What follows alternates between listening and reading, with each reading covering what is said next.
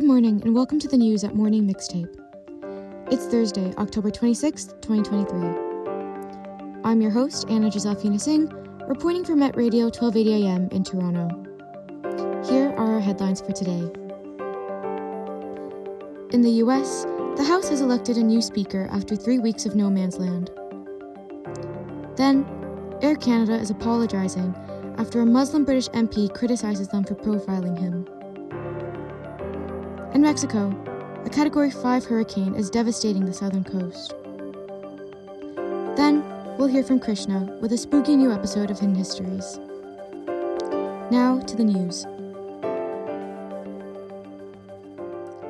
After 3 weeks without a Speaker of the U.S. House, Republican Mike Johnson takes the seat. The CBC reports that the congressman from Louisiana was voted in unanimously by Republicans Wednesday. Johnson's reign at the Speaker's gavel comes after House Republicans ousted former Speaker Kevin McCarthy. CNN says that Johnson has been an outspoken supporter of former President Trump. They say Johnson helped in trying to overturn the 2020 election in Congress. CNN reports that the House has been frozen for 3 weeks. They say a pause in the House means Congress will have a harder time as their funding deadline for November approaches. Matt Gaetz spoke to the press about how happy he was with the decision, saying, quote, "We adore him, and I think he's going to do a great job for the country and for the right reasons." The Florida representative was one of 8 Republicans who voted McCarthy out. The Hill reports that after 3 failed attempts to vote in Representative Jim Jordan last week, Johnson was the only one able to take the 217-vote majority needed. A video from C-SPAN shows that Donald Trump congratulated Johnson when he spoke to reporters outside his courtroom hearing in New York. He's currently testifying in his ongoing fraud case. Air Canada has apologized to a British MP after he called them out for extensively screening him while travelling last week. Mohammed Yassin is an MP for the Labour Party and says he was searched more thoroughly because of his name. According to the CBC, Yassin faced questioning on both his arrival and departure by officials from Air Canada and Canadian Immigration. He was questioned when flying through Montreal and Toronto. A British member of Parliament travelling with Yassin says no one else from their group was asked to step aside for further questioning. The CBC says Yassin was one of 2 people of colour in the group. They say no one else on the team had a Muslim name. Air Canada told the CBC they regretted inconveniencing Yassin. A spokesperson for Yassin says he was asked about his birthplace and if he was carrying weapons during questioning. Afterwards, he was allowed to board his flights. Yassin spoke to the BBC saying, quote, "It was stressful and humiliating to be singled out in such an aggressive way by immigration control, especially when travelling in a group as a representative of the British Parliament." CBC says the Canadian Immigration Ministry has not released an apology. In Mexico, a Category 5 storm has torn through the Pacific coast. CTV says that Hurricane Otis hit early Wednesday. It traveled through Acapulco, a southern resort city. They say cell service and power has been down due to large chunks of earth sliding off mountainsides towards the southern state. CTV reports there was little information on the number of deaths and total damage done at the time. Experts say that Otis is the strongest storm to hit the eastern Pacific coast. They say that as climate change worsens, so will the extent of tropical storms impacting coastal areas. Mexican news outlets show the devastation caused overnight by the storm.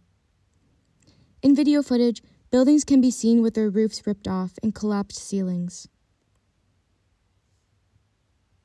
While Acapulco is known for drawing in tourists, the affected area is home to over 1 million people, many of which live in the slums towards the base of the mountain. Mexico's National Electric Company has sent convoy trucks towards the area Wednesday morning. The CBC reports that washed-out highways and damage to the military airport nearby will make aid more difficult to get down to where it's needed.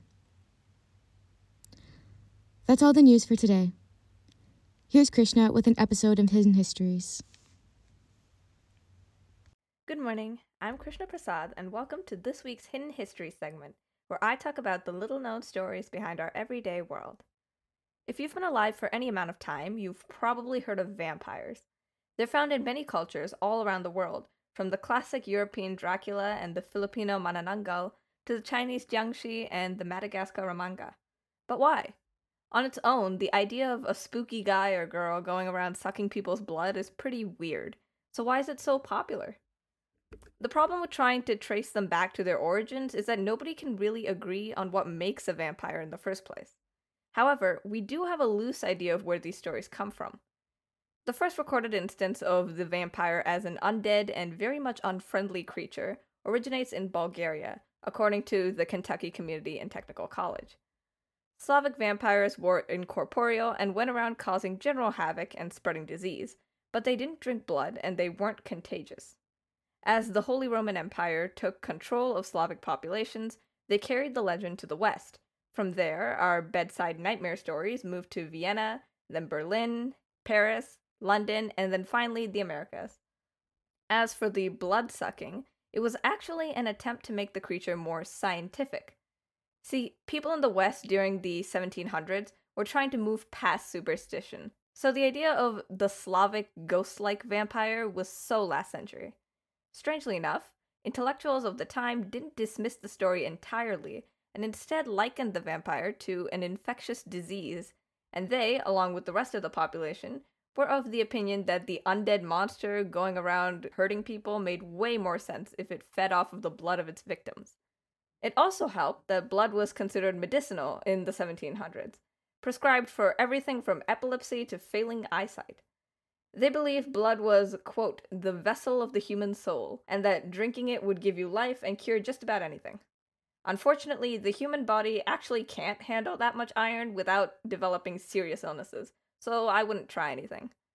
We know now that vampires are just the attempts of people from the past trying to explain signs of post-mortem decay, according to Indiana Public Media. As buried bodies decay, they slowly release trapped gases, which causes bloating. This process has a nifty little side effect of causing blood to ooze out of the mouth, which triggered people's supernatural suspicions. But the nail in the coffin, pun intended, was how bodies seemed to scream when you stabbed them with a wooden stake, confirming the existence of some sort of supernatural monster. In reality, it was just the sound of the stake forcing out the trapped gases.